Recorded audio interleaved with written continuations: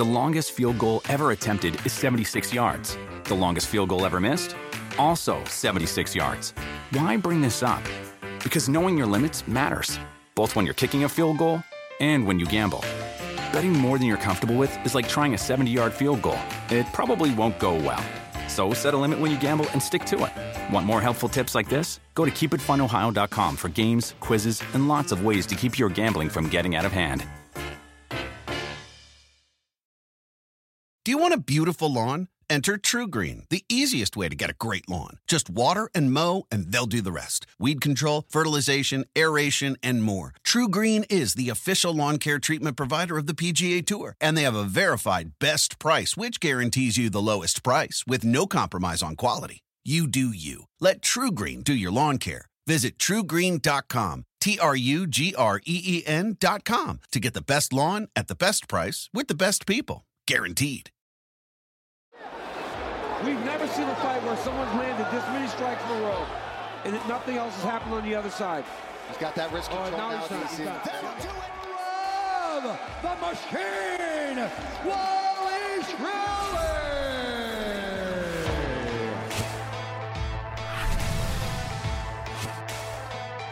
Welcome to UFC Unfiltered. Please tell me that's on video. I've never been happier. I'm made for a fucking podcast. That's dangerous. Listen to me, we're at it.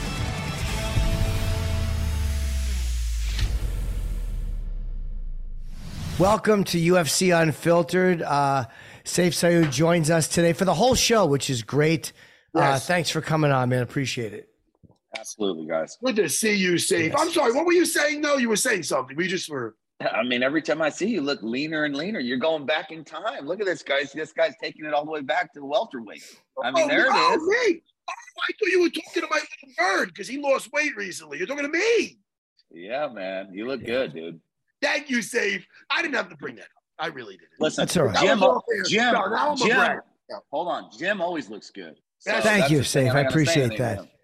Thank you He very holds much. He holds it steady all the time. So Thank you very much. I didn't want to say that, but I do appreciate it, and I will accept it. What did you think of the? Of course, I wanted to ask you of them taking a point from Menafield. Did you think that was understandable? What did you think about that? I mean, the thing was, in the situation, it made sense, but I just wish he would have gotten more of a warning. I feel like he didn't really get a warning. But that's to say, like, if you break a rule, do you really need a warning, you know? So it's kind of one of those things. I just felt like it really affected the fight. Yeah. You know, and the outcome of the fight obviously was a draw. You know, you got to give Crute a lot of credit. He came back. I mean, he was, you know, all heart there and came back. And it's just one of those. I mean, you can't say it was wrong because it wasn't wrong. I just wish there would have been a warning. Refresh my memory. What was it again with this? Jimmy Crute was going for a takedown. Alonzo grabbed the fence, but I guess it was a very blatant cage grab. Like it was one of those ones where was Mark Goddard was the ref, or was it Jason Herzog? I think it was Mark Goddard. I thought so, but he took a point immediately, like no warning, just walked them around, took the point.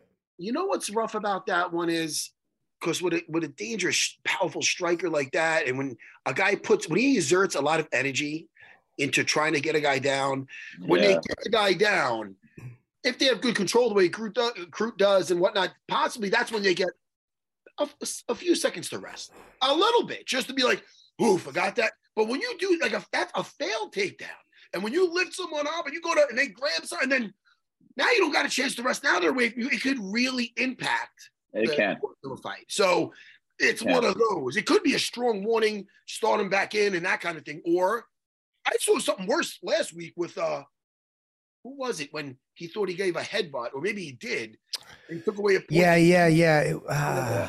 Bothering me now, but first of all, I felt it was. I didn't feel it was purposeful, but I felt it was blatant enough to warrant the point. And I remember you didn't. I don't think he literally. I think it was in the. I don't think he's sitting there like a Mark Coleman. I think it was one of those head hit. You know what I mean? I don't think he's trying to use his head as a Mark Coleman, baby. Mark Coleman. Once they took headbutts out, Mark Coleman was screwed.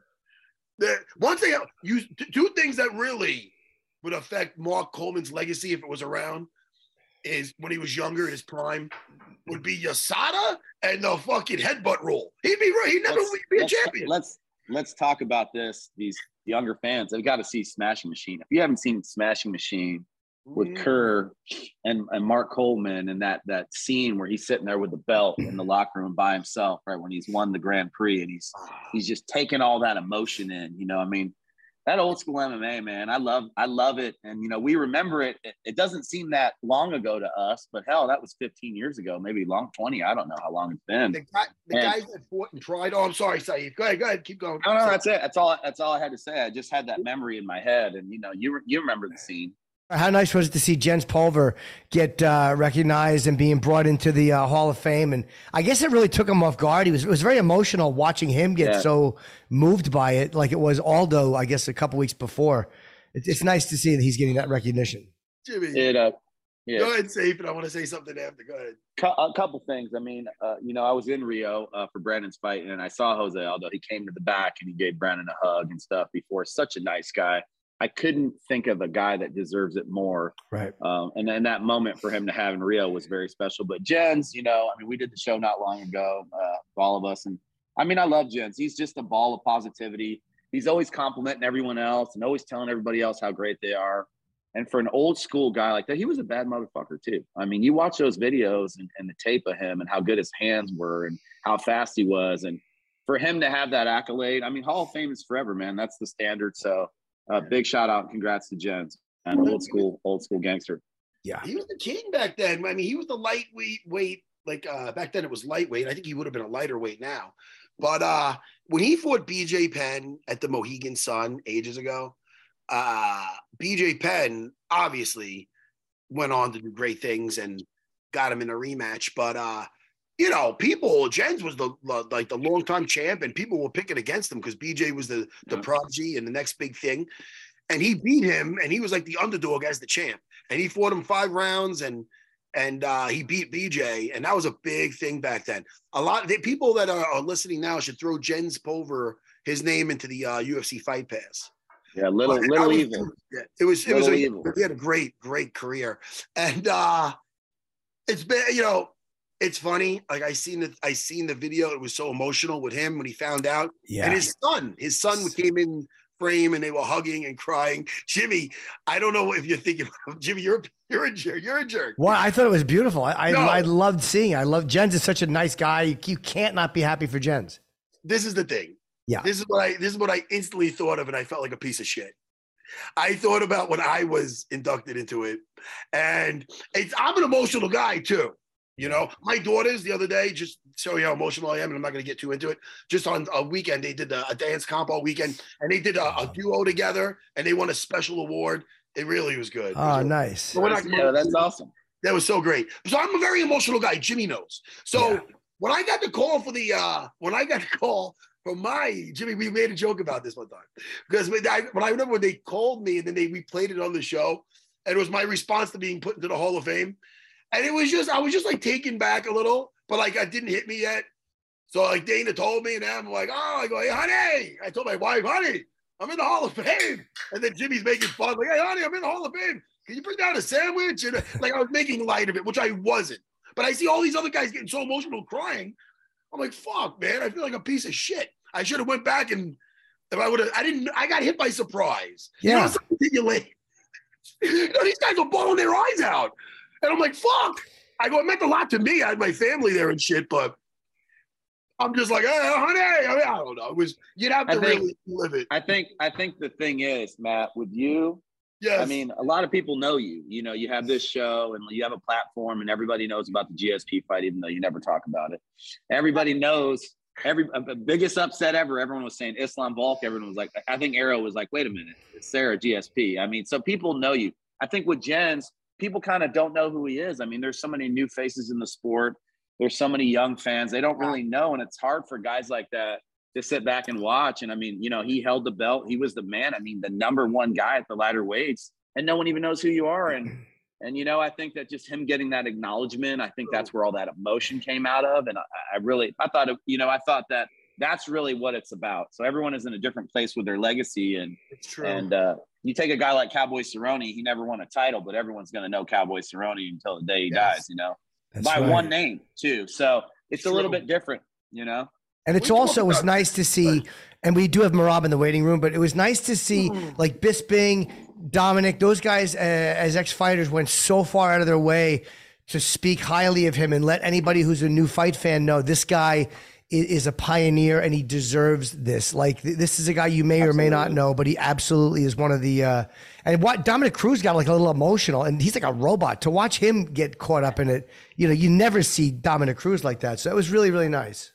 I think put a cap on it. It's just really awesome that we can share this history that we have. Matt is such a big part of it. All of us that were around in 2005, 2006, you know, now the UFC is so big, the sport's so big. I mean, it's just crazy. But back then it just wasn't, you know, and there wasn't as many fights. There wasn't as many pay-per-views and opportunities. So it's cool to see the respect given from the guys that are commentating now, the guys that are, you know, on top in the media, given that recognition. And there's a ton of guys like Jens, man. We could go on and on and on. Matt could go on and on. Remember this guy, remember that guy.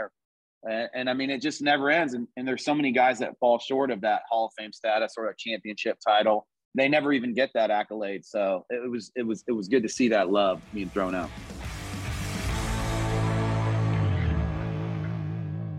Speaking of future Hall of Famers, Merab, thanks for joining us. Now it works. Now he hears us. Say it again.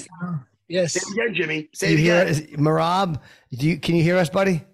I can hear you. Okay, good. Weren't sure if you got tested. How are you? I'm great. How are you, Jim? Very good. How are you feeling about the Petr Yan fight? And again, we've talked to you before. We're very, very happy for you that you're finally getting these fights that you deserve. These big fights. Guys have to deal with you now. Nobody wants to deal with you, and now they have to. Thank you so much. Yeah, it's for sure. It's a great fight, and really, I'm excited. Fight against former champion. This is amazing, of course. Merab, I'm so happy to see you, Merab. Merab's been in Vegas getting ready for this. You know what I mean? And Merab, I gave you a message the other day on your little Instagram. You're looking like a beast, Merab. You're always a beast. But this is what I want to say because you're such a nice guy with this Petr Yan. Fuck this guy! Merab! You're a nice guy, but this is bigger. This is bigger. Listen, we know that life is pressure. We know fighting is pressure. It's fucking pressure. So I'm not putting more pressure on you. But this, did he freeze or is he just really? Oh no, he's okay. Good. Yeah, he's driving. Rob, concentrate on your driving as I go nuts. No, I'm not driving actually. He's a passenger. Yeah, I'm a passenger now. Oh, is that Jake the? Jake, yeah, Jake. Hey, what's up, bro? What's up? How you doing? Interview, Jake. Good to see you, bro. Jake's a good guy. Jake's one of the crew.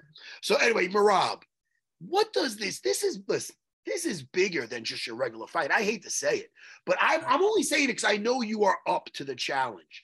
This is, you have your whole country behind you for this little bully from Russia coming over. Oh yeah, look at you. Yeah, you. Listen, and I see it. I know that little interaction with you guys when he's like, oh yeah, he's trying to test your muscles. And you're being polite. But they got to understand, all these Russians got to understand. Don't mistake niceness for fucking weakness, Merab. And you're bringing the fucking fire. You're bringing the fire, bro. Sorry. No, man. Yeah. I can't wait. I can't fucking wait. Thank you, man. Thank you. Yeah. This is not only just regular fight. This is bigger than fight, you know. It's fight. You know, like Russia has occupied my country, and I have to fight for my people too. You know, it's like nothing personal. Like we want to know this is like Russia and Georgia, and then this is fight. I have to fight hard. I have to win and make my people proud, and my team and everybody else. We've been training hard, so and then we want to prove we are better than him, and big opportunity. And then he's good fighter, but he's stupid fighter. So we gotta make him. He was no rules, you know. When he knee my friend Aljo to the head. So exactly. Like what you mentioned Matt too. When I met him in Abu Dhabi, he was like, he was disrespect me. So cocky, a little cocky. Yeah, and he's lost three. He's lost 3 out of 4 fights. So I'm wondering if he's trying to get his own confidence up, or present a strong front. Saif, what would you tell if you were Petr Yan's coach and you have a guy like Merab who just does everything well and never gets tired? What would you tell him? How would you tell Petr Yan to deal with a guy like Merab? Jump the dog. First, I gotta say, it was worth the price of admission just to watch Matt getting in his ass and get him all fucking riled up and get him going. Matt giving him that coaching all the way from New York, baby, building them from scratch. Let me say this. Everybody knows Merab's got a gas tank and the guy's a hammer, you know, and Matt has told me this. Ray Longo told me this as well about how Merab pushes and pushes and pushes. And we see it in his fights. I mean, he's got an unbreakable attitude and an unbreakable will. And he's going to have to use that gas tank and try to be physical with Petr Yan. I mean, Peter is known as being physical, but he's shown, as Aljo's shown, you know, he's shown he's susceptible to takedowns. He's susceptible to pace.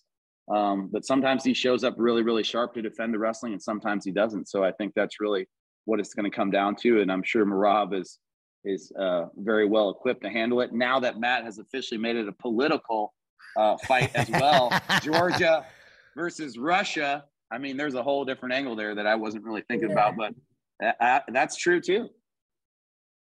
Can I just throw in there that I feel, and I mean this, it's not that he's a better fighter than Aljo, but style-wise, I believe this is even a worse matchup for Petr Yan versus Merab than it is versus Aljo. I mean that style-wise. Now, look, Merab's not going to stop coming after him.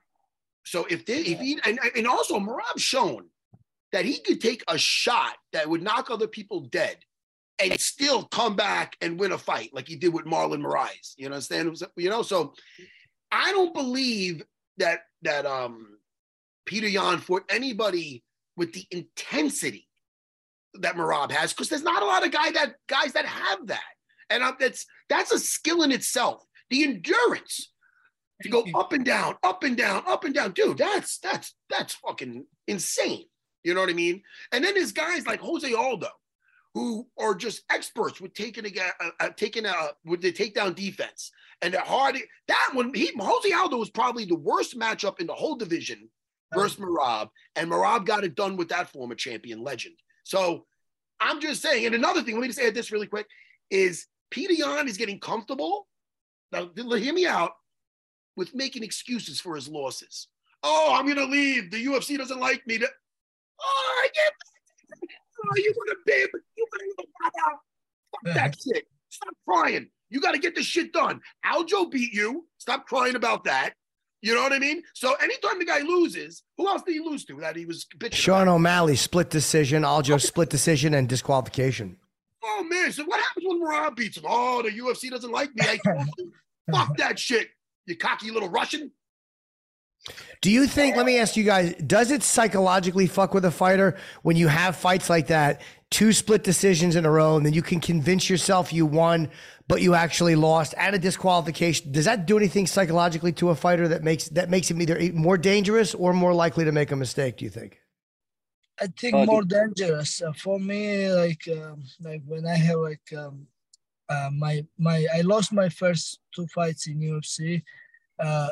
And it makes me motivate. And when I come back more smart. And because I leave judge's hand, and next time I make sure I take people down, I give them big hug and I beat them up and make sure I don't leave judge's hand. So I'm sure he will come more strong, more smart. And actually for this fight, I think he pushed for this fight. He asked UFC and Sean Shelby for this fight. Now, so I gotta, like you said, I gotta win this fight. I gotta make him humble, and go from there. How's John Wood doing? I know you're working a lot over at. Yeah, he's good. He did surgery on his right shoulder, and then like he can he helped me pets like first time with one hand, but otherwise it's good. I've been training here with a lot of guys, a lot of buddies, which is good. I have many training partners because like a lot of guys come in here, UFCPI and other gyms like Syndicate, Action, and I've been sparring. I like sparring and like real like challenge. I'm gonna say, like, other than say George St. Pierre, who was a master at it, that John Danaher would call the art of the shoot box.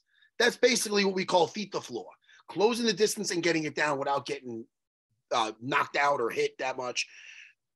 Merab is up there with like St. Pierre with that. As far as his timing, like I see Merab and Longo has also go with guys who are better wrestlers and they do straight up wrestling, and the guy might do better than him. Yes. I remember this. This is I'm not going to name out the guy, but I remember Longo goes, now look, he goes, look, the other day he told me, this was during a sparring session. He goes, now he's going to spar with this wrestling kid. He goes, the other day they did wrestling. The kid was all over Merab. He goes, watch this. They put the gloves on. They go to spar. Merab, if you wouldn't believe it.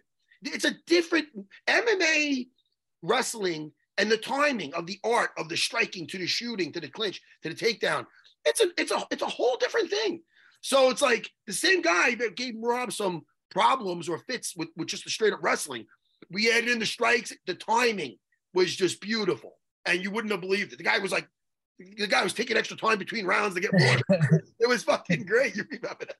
Yeah. So, I mean, listen, man, pack a lunch, Peter Yan. It's going to be a long night. And how good is his cardio, Yan? Is he known to have cardio that's special, or is he's more than just average cardio? I think he's went 5 rounds before. I mean, I think that Merab was in the corner, right? Merab, you were in the corner for one of those fights with Aljo, yes? Yes. So Merab's had a close-up view at him and his gas tank, and really the big question is, Jim, back to what you said, is what is he going to do off that loss? Is he going to change his training up?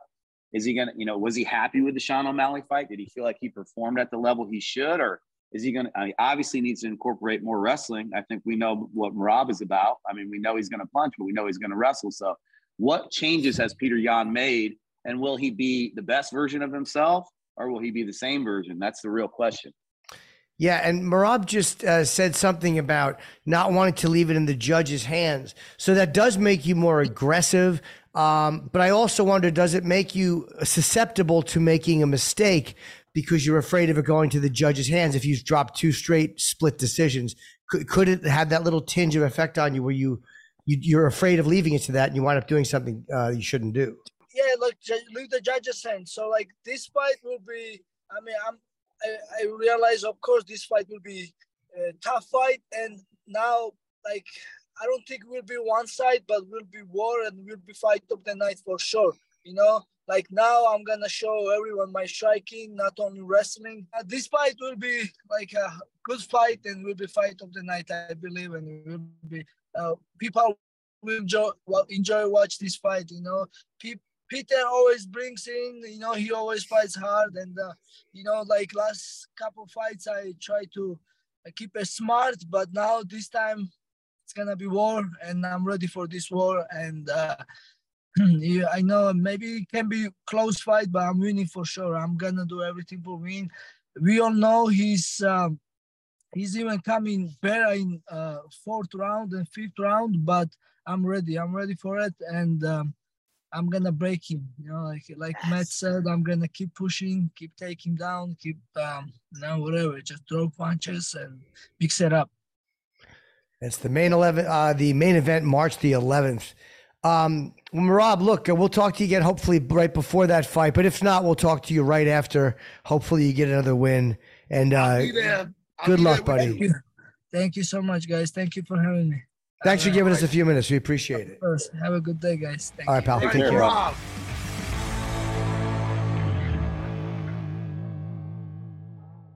The longest field goal ever attempted is 76 yards. The longest field goal ever missed?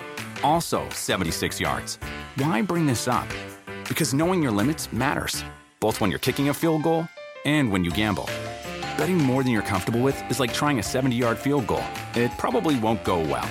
So set a limit when you gamble and stick to it. Want more helpful tips like this? Go to keepitfunohio.com for games, quizzes, and lots of ways to keep your gambling from getting out of hand.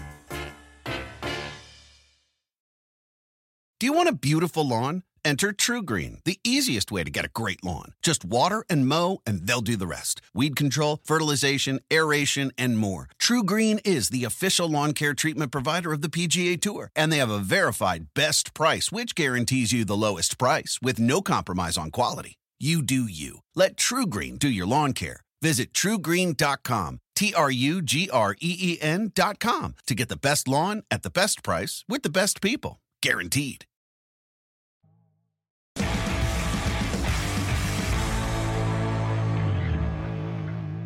And, you know, we've talked before about Merab and how I think a lot of guys wanted to avoid him if they could. And now that he's, I think he's third, there's so many good fights for him. You know, he hasn't fought Sandhagen. He hasn't fought Marlon Vera. He hasn't fought O'Malley. Like, there's a lot of interesting non-title fights for Merab now. So he's got a good run ahead of him if he gets through this fight. Can I add that if you look at his career in the UFC, he literally could be undefeated. Yeah. In the UFC. That fight, and listen, that Frankie Saenz was a nice kid and very nice kid, very good wrestler. He didn't win that fight. I don't give a fuck. I mean, I'm not that. I won't watch the fight. Tell me the guy won. I think Merab beat the record for takedowns in that fight, and Merab was coming off a fucking flu, but he won that fucking fight. But you know, they gave him an L. But you could easily give that to Merab. And then there was the fight with Ricky Simone where at the bell, like Merab was like. Yeah. Like in and out of consciousness, and they fucking. But he made it to the bell. The ref didn't break it up. So it's controversy there. So it's not like, all right, he's got the 2 L's by a knockout and he went to sleep and he did it. I don't know, man. You can make a case for this guy being undefeated in there. So let me say something. At an all-time high, dude. Matt is such a fucking coach. I mean, he has just been going on. He got all the accolades. Now he's giving me fight history. He's giving me every little detail. You know, that's why I like doing the shows, because I see the coach in you and all the love and the fire that you have. And that's why we connect, man. And I know how much you care. So it's hard not to, a guy like Merab, it's even more so. You know what I mean? It's even more so. And I like that. You know what I liked? And I know we're going to get into the fights now. Sure. With Volkanovski, I love how that team's so tight, that City Boxing. You know, you saw his friends in the audience, like the other fighters from Israel, the Dan Hooker and all them supporting their guys. Can we delve into that fight real quick? Because what a fucking fight, huh? What are you guys' thoughts on the fight? And then I'll tell you more.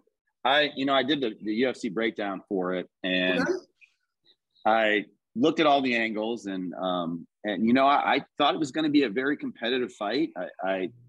I thought Volk was going to find a way to be competitive in the grappling, because he's just such a winner and he's such a competitor. And people were kind of talking shit like, oh, no, he's going to get taken down. It's going to be over, this, that. It's like, man, we're always so quick to discredit people. And Volkanovski showed what determination and hard work and setting the bar as high as you can is. And I mean, look, the guy lost the fight, but he won the world in a lot of ways. And to piggyback off that, I feel bad for Islam. Islam fought a beautiful fight. Islam showed a side. He outstruck Volkanovski with the significant strikes landed, to me, the ones I was watching, as far as, every time he would hit Volk would acknowledge him like, damn, man, you tricked me, man. That was a good shot. And Islam was sliding around on the outside, and he was landing on Volk. And I've never seen Volk not be able to solve a puzzle, but he wasn't expecting the striking to be so diverse and the movement to be what it was. And so it was awesome to see that out of Islam. And then again, it was awesome to see how extraordinary Volk was in the later rounds, his will, just everything, the energy, the whole fight. It made me happy to see both of them shine, because they both deserve it. It just disappoints me that Islam is getting kind of shit on, right? Everyone's like, oh, you suck. You're not the pound for pound. Like, fuck, Islam sucks. It's like, dude, He just fought the guy that was the best fighter in the world, the pound for pound number one. He took a risk. I mean, I don't care what you say. He took a risk early in his championship campaign. And I think he deserves a lot of credit because he didn't win the way that we thought he was going to win. Right. So I think they both come out of that 20 points higher in their legacy and their status and the respect level they should be shown. I just wish it was across the board. Volk's definitely getting it, but Islam deserves it as well. Let me ask you too, because I felt the same way. Like I thought Makhachev threw a lot more significant strikes, but then, and again, the numbers don't always tell the tale as you saw it, but they're saying that Volkanovski had him 164-95. I'm sorry, in 70-57 insignificant, and only thing that Makhachev. They could have counted those ground and pound strikes in the last minute. They might have racked up 20 or 30 or 40 of those and counted those as significant. It's like you said, Jim, you can't look. We know what the fuck we're talking about. Okay. And this thing about everybody being an expert and this and that, we've been doing this shit since the beginning, and everyone that watched that fight, I think most people had it scored for Islam. And I think it was a very close fight. I think Volkanovski closed the distance, but I think the striking and the cage control from Islam was enough. In the fourth round, he had the body triangle. I just thought it was enough. I thought it was 3-2. Yeah. Either way, we could say Volkanovski won the fight. Volkanovski did fantastic, but I think that was more people so shocked of how he did, number one, so shocked that he hung on the ground that they start kind of changing. It's different to say, wow, he did great versus, hey, he won. And I think that got kind of lost in translation a little bit. And then I think then people get mad at the winner and start shitting on him when it's like, can't we just celebrate both guys? Can we fucking stop being so negative as an MMA fan base and a culture? Can we fucking stop it already? Can we just celebrate both guys being great? I mean, that was a win for everybody. It was historic. Everybody should be celebrated coming out of that situation. But and that's really how I see it. Those city kickboxing guys love to try to go up in weight and take the next belt. Like there really is a risk-taking attitude there, like with Adesanya fighting Blachowicz, going up in weight and taking his first loss doing that by decision. And then Volkanovski, how many fights in a row he had won? I think he had only lost one fight up until that point, taking a huge risk going up to fight Makhachev. Yeah, that was such a great fight, but I agree. I think Islam won 3-2. I thought he won 3-2. Yeah, I thought so. They got huge nuts, mate. Anyway, my thing is this, Jimmy. Islam, I felt won if you go from round to round. I even went back and watched that first round. Yeah. And you could say this is the thing, they both hurt each other with a punch. If Volkanovski hurt him with the punch, and let's say Islam still got the takedown, but didn't really do much with it besides the back take, and he's doing the old shaka, maybe give that round to Volk. But because before that, they both landed some good shots. Yep. They both landed one shot that they both felt. Yep. And then you add in. He dropped him too. Yes. He dropped Volk.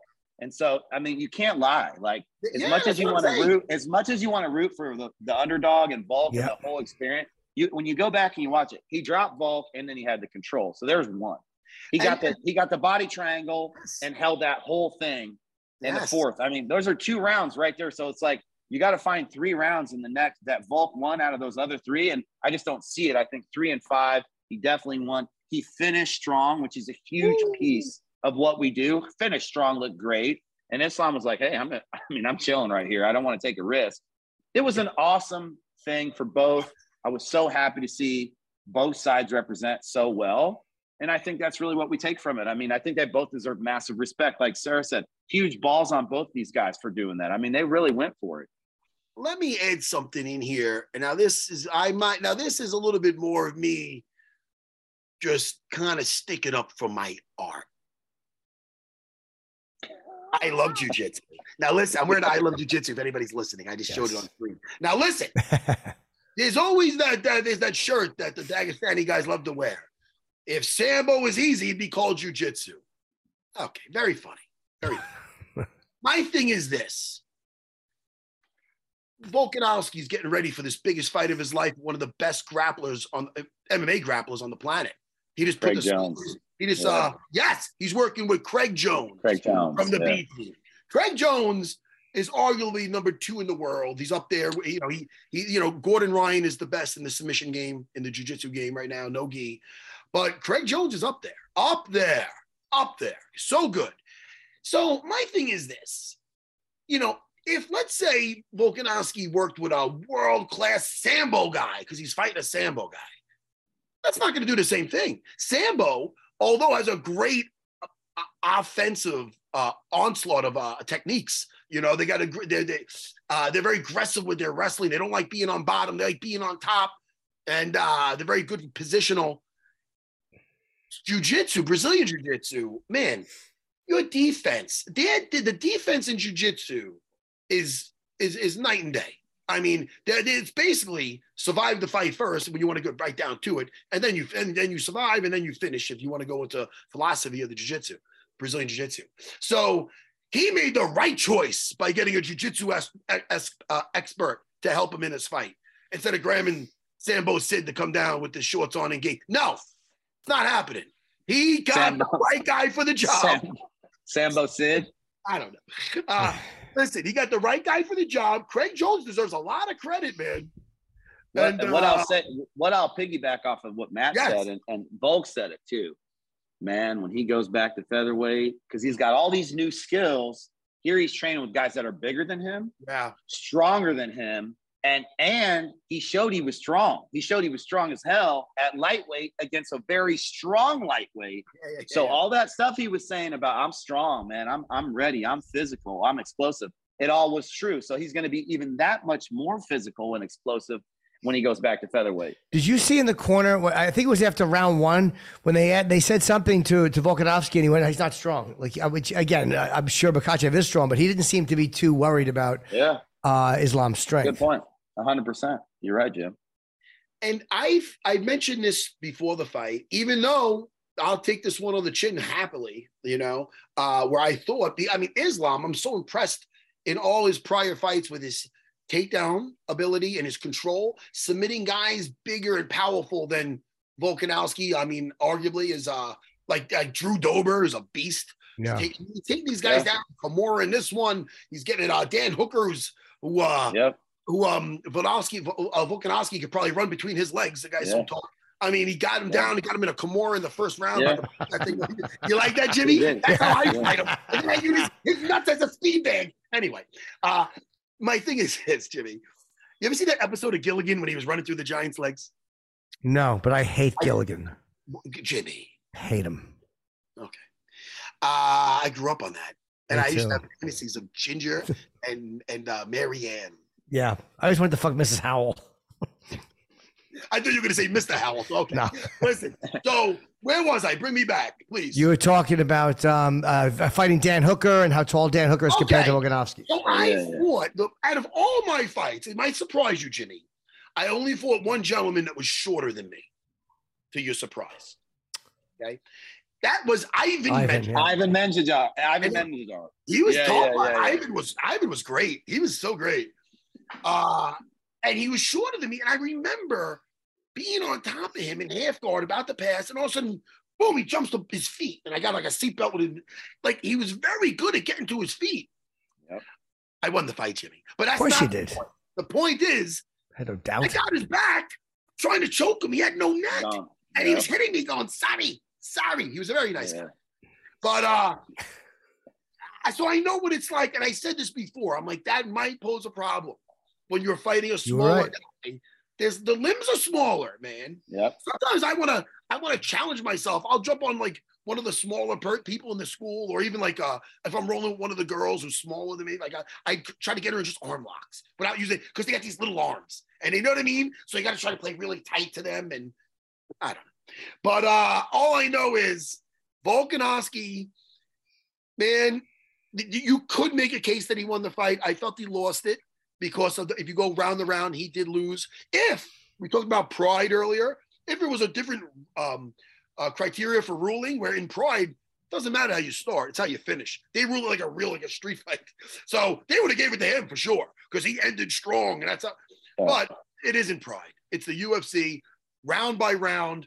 I believe he lost, the rounds. Even though Got to give him that fucking 5th round, though. Holy shit, that was, and that's what really got everybody on their feet. Like, It was amazing how active he was, too, on his back, just throwing punches back.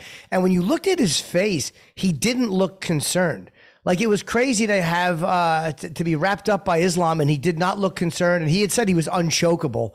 I guess after the Ortega fight, he goes, I feel like I'm unchokeable. And I think he really believed that because he didn't seem to be concerned. There was no panic. He handled that really well, even when he was in those bad positions in the 4th.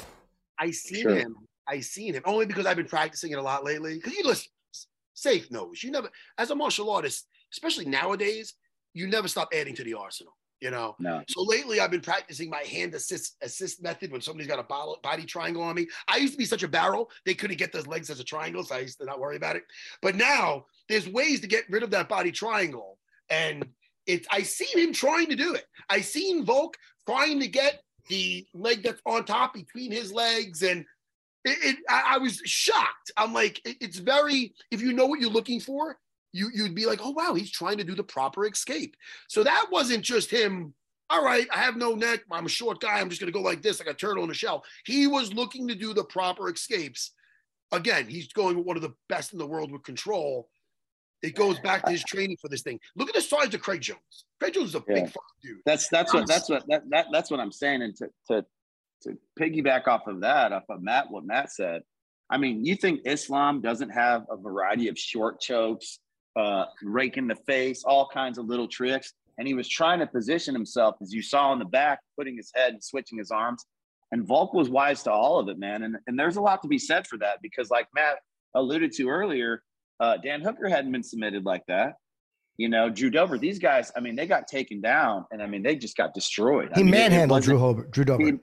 He manhandled them, and it wasn't even close. Bobby Green as well. You know, he took Bobby Green down, and it was over. I mean, he ran over him. So these are guys that have fought in the UFC that are tough guys that are top 15 to top 25 all the time, right? Like these are guys that have been in the top, have been ranked, and they're tough. They're guys they're career guys.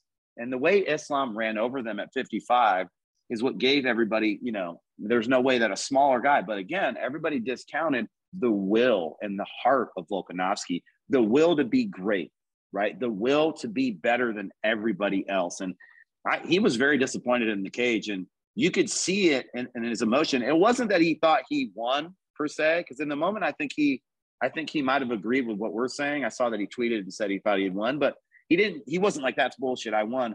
He was just disappointed that he didn't achieve his goal. You could see what kind of a winner he was. He was really, truly disheartened that he did not achieve that goal. He expected to win that fight. I mean, you could see it in the end too. Sometimes, you know, I'm getting ready to do John Jones's breakdown, and I just looked at the Dom Reyes John Jones fight, and everybody says, you know, how Dom Reyes won and how he won. But Dom Reyes survived those last couple of rounds as John really put the heat on him.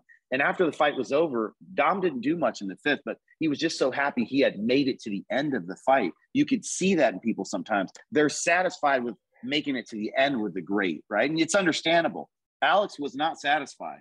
He was truly disappointed that he didn't win that fight. And it shows you it's a look in the mindset of greatness and the expectation. And I don't think he's going to take that as a charity win, like, oh, well, I showed everybody. I think he's going to be truly disappointed. I think it's a mark he really thought he was going to hit that he missed. And I think he's going to go try something like that again before he retires to try to take another stab at that accomplishment. He's not looking for a moral victory. He's not looking for a moral victory. He wants the win. He wants the win. He wants that greatness, and he's driven by that. And his work ethic, if he can get that much better, you know, to what Matt's point was, there's no way he can get that much better in a short period of time, right? Where he could stop someone like Islam. Well, he obviously showed he could. And now that he knows how to train that way, he's going to be fucking using that as an offense, taking people down, beating them up.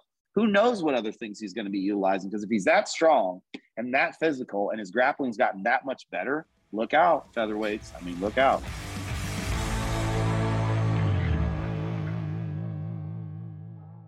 The longest field goal ever attempted is 76 yards. The longest field goal ever missed? Also 76 yards. Why bring this up? Because knowing your limits matters, both when you're kicking a field goal and when you gamble.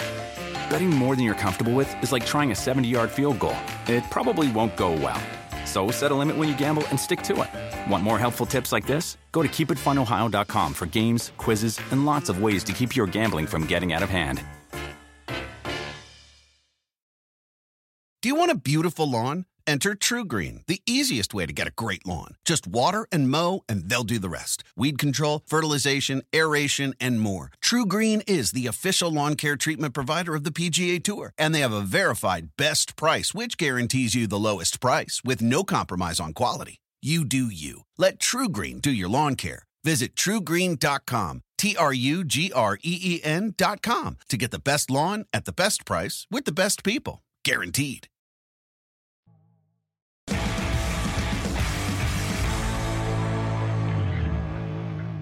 And there's two more fights I think we should cover. One of them you just mentioned. I would like to ask your opinion on Gane against Jones, because Jones hasn't fought in 3 years. What do you expect out of this? And I think Gane is a tougher fight for him than even a guy like Stipe would be, just because of the movement. But do you think Stipe would be? You nailed it. You nailed it, Jim. The reality is no one's talking about Gane is a giant version in a lot of ways of John. He throws the front teep to the knee, right? Those stabbing teeps to the knee. He's awesome and brilliant in the clinch with the knees and the elbows off the break. John is the master of elbows. I mean, he is the guy, that really, orchestrated him in a level we had not seen. The spinning kicks, the jump kicks, the flying knees, they both do the same thing. They both fight ambidextrously. And the real question here is Cyril is finally fighting someone longer than him. I think he's 81 or something like that. 6'5", 84, yeah. Giant guy. John is 84 and a half. So Cyril doesn't have the length advantage that he usually enjoys in this matchup. Can he utilize the speed and the movement to get to John? And the big question is, can John, conversely, is he strong enough at heavyweight to manhandle a guy like Cyril? We haven't seen John in such a long time. We don't know what he looks like. We don't know what his strength level is. And we don't know what his ability to execute at that body size and that body mass is. So real interesting, real intriguing matchup. I can't wait to see it. Could you guys name me a fighter that took down double champ DC? John fucking Jones. John Jones did it, Jimmy. Yeah. John Jones took down DC. DC, if you remember, they call him the champ for a reason. Yeah. He's the fighter fucking heavyweight. And look at his wrestling credentials. Yeah. This is the thing that I'm screaming from a mountaintop. John Jones is going to make this off. I know it's an MMA match. Look at his fight with Quentin Jackson. And one round ended when he shot him for a double, had his head underneath the crotch, like threw him over the shoulder. John Jones can do amazing things, not just fight. So John Jones, look at the second fight with him and the Swedish Gustafsson, Alexander Gustafsson. Look at that second fight when he added in a nice, well-timed takedown. If he makes this a grappling match, which I believe that should be the game plan. Yeah, he is gonna strangle him. That's what I feel. Yeah. I feel it in my bones. No pun intended. The thing about it is, and you cannot deny it. John's, JUCO national champion. He's got the grappling credentials, but he also is well-rounded. When he strangled Machida, he'll find the neck. He'll find these positions because of the leverage and the length. Exactly. And also the leg length on the hooks. The leg length on the hooks and the leverage points that John creates on the ground is different from almost anybody else because he's so long, but yet he's strong, right? You got a guy like Volkov. He's a striker. He's not a wrestler. That length, we never seen that kind of length in that level of a wrestler. And I think that's really what it comes down to. Can he throw those long legs in? Get that half Nelson control, and can he just pound away on Cyril? It's a real possibility. It really is. Do you think they fight? Do you think that Jones pushes the action, trying to cut the cage a little bit to keep Cyril from moving around? Who do you see pushing it? Yeah, he's absolutely going to have to push the pace on him. If you watch his fights, he likes to dictate, cut off the cage. He'll switch stances. He can be very, very aggressive, John. He can also counter strike. He's got an unbelievable fight IQ. It's got to be one of the best fight IQs that we've ever seen inside the octagon, along with the physical gifts. And he just adjusts as the fight goes on. But I think Matt said it. Look, we cannot not talk about Francis manhandling Cyril. Francis manhandled Cyril in those spots. And, John's studying that tape. He saw it. He's going to try to take him there in the later rounds if it goes there. And Francis is huge and a badass dude, but he's not John Jones as far as the grappling creds go. That was kind of the first time we saw Francis employ that strategy, and he did it successfully. But this is a much lower tier of grappling skill than we see with John Jones. So if Cyril couldn't stop that, and John has the strength now that we see, that's the only X factor is he's strong enough, which he probably is. I mean, the guy's been getting big for a long time. He teased about this 10 years ago. So, he's definitely, Cyril cannot allow him to take him down and start, posting and landing those elbows and that ground and pound, because it's devastating. We talk about, the physical aspects and what tools they have. That's smart that you brought up the fight IQ. Let's talk of lack of it. Let's talk about getting to the 5th round, getting exactly where you need to be, and then making a big mistake by laying down with a leg. Now you could say, well, you had a good chance of getting that heel hook. How many times in class, unless he's literally ripping legs off every week in practice, I want to know if because I know he got it before in a match. He sat back with a leg and got it. It's almost like 5th round. Yeah, but you're right. 5th round. I mean, you bring it up. I mean, Matt, you bring it up, and it's a great point and a very, very important point that will also tie into the fact that he only has 10 fights. Now here he is trying to fight the greatest of all time. This guy's got 16. This is his 16th championship fight, I think. You think he's got 15, 16 fights. This guy's got more championship fights than Cyril has fights. So, you're talking about, this is a big deal. And, Matt's not wrong. If the guy went for a leg, if he stays on top, who knows, maybe he wins that title. But we've got to look at the grappling exchanges. We have to look at, where he made mistakes and where he was weak in that fight. That fight was not long ago. Ty did not pose that threat, but we don't know if he's cleaned that up, and he's going to have to clean it up dramatically when he's fighting, one of the greatest fighters of all time. IQ, that's how it happens, man. I mean, you know how many back fists I had to take before I smartened up with some shit? Like, sometimes you learn by just, I guarantee. I mean, if Cyril Gane is on top of somebody again, I'd be very shocked if he lay down with that leg again. You're right. You're right. Is Cyril Gane a southpaw?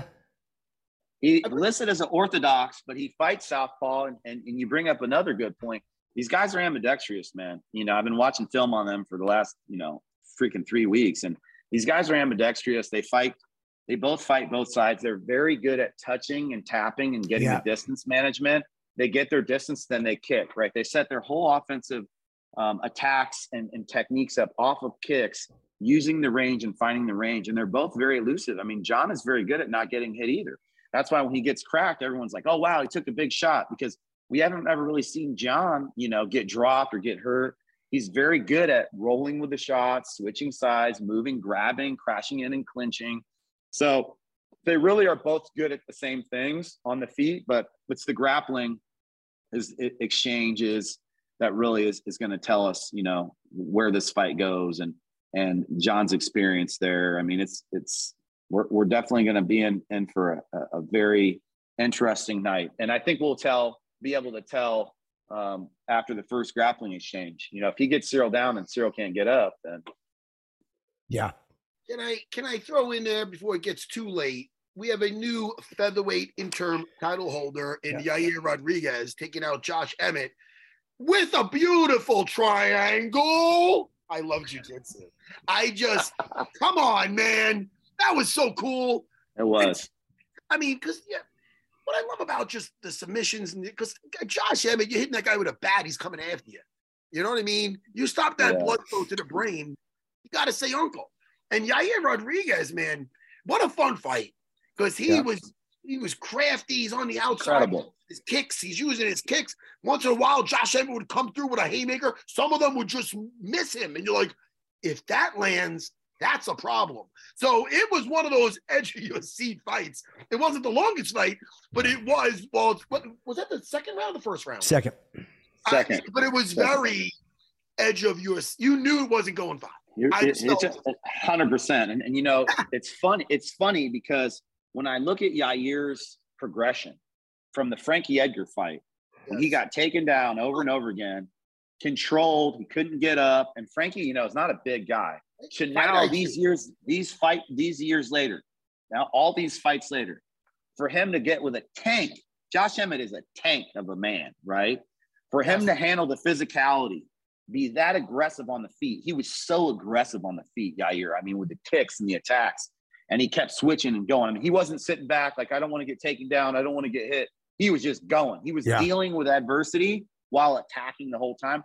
And then you just saw him when he hit the ground. He was hitting him with the hammer fist and the elbows, and he was looking for the triangle at the end of the first round to lock on, and then he was hitting him with that position. And he was so confident on the ground when he got he was just like grabbing. He was just looking for it. I mean, Michael Bisping called it out. He's like, he's got to watch out for the triangles. Bisping saw it, you know, well before. And then for you to get triangled like that on top, Matt knows this. It's not easy to do that at that level in the UFC in the second round. Like, he had hurt Josh so bad with the stand-up and the kicks, and then he would load up and hit him after he would kick him, and then Josh would come in, and he would punch him while he was coming in. He had him so damaged that he was so worn out. I mean, it was done. That was a tight triangle, game over. I mean, it was impressive. Plus, he was winning on bottom from the strikes. Yep. You arguably say that even though he got on top of Yair was striking with elbows and punching from the bottom. Those elbows, every time I see that, I cringe, man. When I fought GSP, and I said this before, he took me down. One of the things was when he keeps his head tight, I'm like, man, I never really used my elbows like this. I'm going to push up and I'm going to fucking get him. I remember I did that. I told you this before, Jimmy. I pushed up his head. I fucking got him. My ulnar nerve, fucking done. My arm felt like I couldn't even feel my extreme dead hand. I still, if I like lean on it too much or something, my ulnar nerve, I get the weird tinglies really quick. But anyway, I got little thump. I got like dull elbows. I don't got no Kenny Florian or Yair Rodriguez elbows. Yeah. I wish I did. Wish you could sharpen his elbows were, I mean, he was so confident and calm. And that goes to the next thing, you know, him and Volk. I mean, man, in Mexico, he wants to do it. That is, and you know, two Mexican champions. That's right. Two Mexican champions, and our guy Brandon Moreno, God bless him. You got to love that kid. Yeah. And now Yair. I mean, man, you got Brandon undisputed, now Yair in interim, and Mexico MMA. Shout out to Mike Valley. He is a great coach. He's was Yair's striking coach for this fight. I think he deserves a lot of credit. He's a little bit of an unheralded guy, but you saw the brilliance. Is that Frankie's cousin or no? I don't think so. Frankie Valley? Oh, what a night. So. Late December back in 63. I'm safe. I feel comfortable with you now. So I can sing to you. Let it all out, Matt. Thank you. Jimmy always leaves when I sing. Sorry about that Frankie Valley reference. That's for any old. Yeah, I think that's Italian and Mexican. I think we're getting a crossover here, but maybe there's a distant relative there somewhere. Hey. Is there any time? I'm sorry, Matt. Is there any time frame on Moreno Pantoja? You know, there isn't. I mean, we know that. You know, we've spoken about this. We know Pantoja's next. He deserves the shot. But you know, if the Brandon's down, man. Brandon's down to do it in Vegas, and Brandon's down to do it in Mexico City. So Brandon is a yes sir, point me in that direction type of guy, man. I mean, he's just. And he never runs from a challenge. And I mean, I think he looks forward to those challenges, and I think they make him better. And I think you saw that in the Figgy fight. I mean, I feel like Brandon is really kind of coming into his own at 29 to 30 years old now. That's kind of like when you really start to grow up. And I just feel like that he's really maturing as an athlete. So that's going to be a challenge. Pantoja is a great fighter. And I know they have history, but I don't think Brandon is that guy anymore. And I think we saw that change in the last fight. You know, him and Figgy had 3 close fights. The last fight wasn't close at all. I mean, Brandon controlled it from start to finish using his intelligence and his discipline. And I think we're going to see more of that from him. I was thinking about Brandon the other day because I brought my kids to the old Roosevelt Field Mall, and my youngest now is super into Legos. Now, I know there's parents listening. And in this age of iPads and my kids are the roadblocks and this and that, they're always fucking Legos. I never played as a kid. And I know Brandon still plays. A lot of adults like it too. What a great toy for kids. Like, because Jimmy, I know you want Jimmy, listen, I loved Lego when I was a kid. I never played as a kid. Maybe it's fun. I probably couldn't put it together. But the point is, come on. My youngest, like, I'm looking at the stuff she's building. She looks at a little thing. And I go, what the? That must be from your no-no. Her grandfather, because he could build a fucking house out of fucking anything. I mean, I can't hang a nail. My wife's the handyman here. But my point is this. What a great boy for kids. Because it gets them building. They look at the little thing, and they're not on the computer. They're building. I go, you built that? I'm looking at that. But that's what I'm saying. Brandon, people like, oh, he's a kid, and oh, Legos, and this and that. And I've said this before, Brandon's an analyst. I mean, and you know this, you can't be an analyst in MMA, real-time analyst, and not be sharp as a whip. He's a champion, now a multiple-time champion, an undisputed champion. The kid is very, very smart. And I think he kind of has that quiet, polite demeanor. He's very respecting and nice, but he's a fucking lion. And on the inside, I mean, I see that in him, and I love that about him. He's got a balance there in life as a father and a family man. But man, when you get him in those rounds, and I mean, I've got the shirt on right here. I got to give a shout out to my guy Capetillo Boxing in Vegas. This is Brandon's boxing coach, but I mean, the amount of grind that these guys were doing in camp, you know, the boxing rounds, the rounds we were doing at the PI. I mean, I'm talking about we were going to war, and it wasn't perfect. We had all kinds of issues and injuries. And I saw Brandon walk through the fire, man, over and over again. And Matt knows this. To be a champion, you got to have that grit and tenacity. So I think that all the other stuff, the sweet stuff, I think it's just his balance, man. And I find that to be pretty awesome that he's a balanced guy. And I think that fighters need that balance, right? I mean, they need to find a balance. They need to find other things that complete them, and it can't just be focused on MMA. But I think it shows a little bit of the genius there, and we're seeing that with guys in the commentating and all the rest. There's a lot of smart people in this sport, and I love the fact that people are starting to recognize that. Shit, yeah, man. Yeah. And by the way, Jack Della Maddalena, I'll tell you right now, he answered the call versus Randy Brown. You know, Randy Brown, I see him every Tuesday night at Sarah BJJ. He trains with my buddy Nardu Debra from Budokan here in Long Island. He's from Brooklyn, hometown guy. Dangerous guy. He was wearing sunglasses at the press conference. Randy Brown? I'm just saying, Randy. Yeah. It wasn't that bright in there. Yeah. Well, isn't he asking for? He's asking for Vicente Luque, isn't he? Yeah. Isn't he saying he wants Vicente? What is safe? What safe? What about the sunglasses inside? That is so fucking. There's this shit that coaches have. We have a couple of things that we have, right?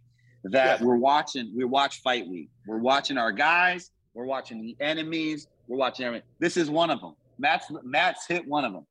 You never want to see your guy fucking feeling himself out of nowhere. The guy comes in and out every week. Hey, how you doing? Hey, sir, how you doing? Then Fight Week, all of a sudden, he's got fucking studded diamond earrings and sunglasses, and he's acting off. You're like, whoa, dude, you're throwing your mojo way off here, man. Don't be putting that energy out there. And so we always say, you know, just I don't know what it is about sunglasses that make guys feel like maybe they're doing better. Figgy was wearing them too, so maybe Matt's on to something. But you don't want to see your guy trying to be something he's not, you know. And maybe Randy is that guy. I don't know him personally, but you don't want to see the hype building up. You want to see your athlete just relaxed in his natural state, and you know, not worried about who's there, who's not there, being able to fight like they do in the gym. And I'll tell you what, I know that Matt doesn't let no fucking guys come in the gym with sunglasses on. I mean, when guys come in my gym with sunglasses on, I go, "You're inside now." You know that, right? You're inside.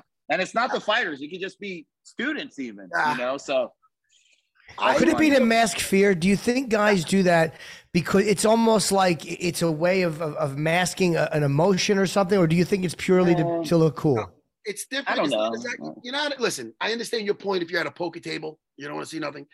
But it's not, I would say this. If there is guys with anxiety, it could help with any kind of anxiety. Whenever you have anxiety, you have sunglasses on, it could help with that. But I don't think that's it. I think it's guys just trying to be the fucking guy. Look a certain way, yeah. It's not that cool. If you're that guy, if you're that fucking guy, like Conor, he's that fucking guy, right? Yeah. Like Conor McGregor, that's who he is. He was that way from day one. He's that way now.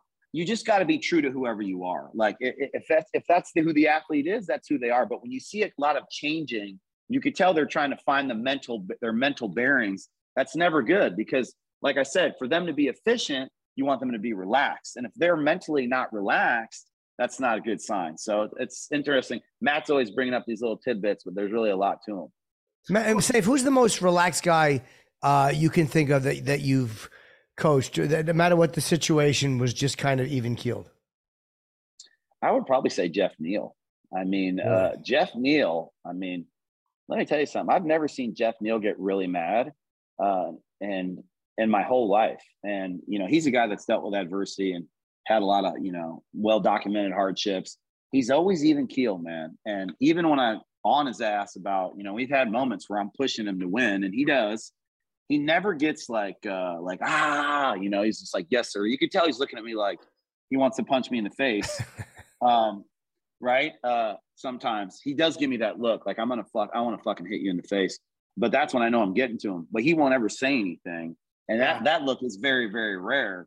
And I mean, he's really smooth operator. And, you know, I think that's dangerous, man. Guys like that, they're never too high, never too low, really, really calm. And they can find that themselves in those hard moments. And Jeff's one of those guys. And I mean, you know, John Jones and all these champions, they all have that distinction. So I think it's important for an athlete. And also the one fight we did not discuss on the main card is Justin Tafa. Tafa, yeah. Parker Porter, first round knockout. Beautiful. Slide back. He knew he was done when he knew when he landed, he was done. He didn't have to follow. The way that, you know, Tafa's a big dude, and the way he just slid back and kept his eyes locked in and hit that left hand coming in that wide right, it was so well done. I mean, he saw that off the tape and off the film, and you could just tell that he game planned for it, and he just executed perfectly. So, you know, kudos to him, man. I love when I think he came in at 266. I love when a guy comes in at 266. That's just it's heavyweight. Edwin. Yeah, it's like my brother-in-law. He's got to cut weight to make the heavyweight. And I did like seeing back to Jack Della and Madalena versus Randy Brown. I like seeing them afterwards on the social media. I saw them out there in a bar taking a shot. That's nice. Yeah, it's nice to, you know, break bread, have a drink with the guys you fought. You know, I remember like 100%. Yesterday doing that in Manchester when Al Iaquinta fought Ross Pearson. I just remember being with all those English guys and we were doing shots. And Ross is a cool dude. Ross has always been a real cool dude. Great dude, man. Great fighter. Great guy. Yeah. You know? Yeah. Well, Saif, I guess that this is it for us for the day. But thank you again. You're always so great, man. And come back whenever you want. We love having you on. I love being on, guys. It's always a pleasure. Anything you want to plug? Saif, let's tell everybody where your school is, please. No, we don't need to plug anybody. No, we need to. Yeah, what if I'm visiting and I'm not around that area and I'm like, oh shit, that's where he is. Where are you guys? Where is Fortis? We are in Deep Ellum, Dallas, Texas, close to downtown. The gym is doing very, very well, and we're actually at capacity. We've been at capacity for a while. We are probably going to open another space, and we're kind of in between figuring out where we're going to do that. So no, things are good, man. And MMA just continues to grow at an unbelievable rate. It really does. I guess we made the right choice way back in the day when our parents told us, "Are you crazy? What are you going to do? Jiu-jitsu, Matt? Are you crazy, Matt? Mom, just watch. Mom, just give me a chance. Just let me show you, Mom." I'm still happy that they made fighting a sport. And by the way, it changed my life. If I listen, fighting and being silly, I made a career out of my only strengths. Yeah. Hey, Saif, I just remembered my sister-in-law just moved to Dallas. Her and her family. So when I visit, I'm gonna be coming down to hang out. It's your home gym, baby. I really will. I'd love to hang out with you, Jimmy. Yes. You're going to be at the Paramount in a couple of weeks. I'm going to see you. It's almost sold out. Yeah, I got a notice for them. They said to just give one more push. It's almost sold. So it's March 4th, Paramount Theater. And then this Wednesday, I'll be at the Fat Black Pussycat doing an hour. And Matt, where can people come to see you if they want to train in Long Island? Well, I mean, SarahBJJ.com, Huntington, Long Island. But Jimmy, save a seat for me and the missus. We're coming to see you. Yes, of course. Okay, I'm going to be with my wife. No dirty humor. No salty language, no. Jimmy, I know you're sick. Safe, thanks so much, bro. Good seeing you, buddy. Take care, guys. Bye, everyone.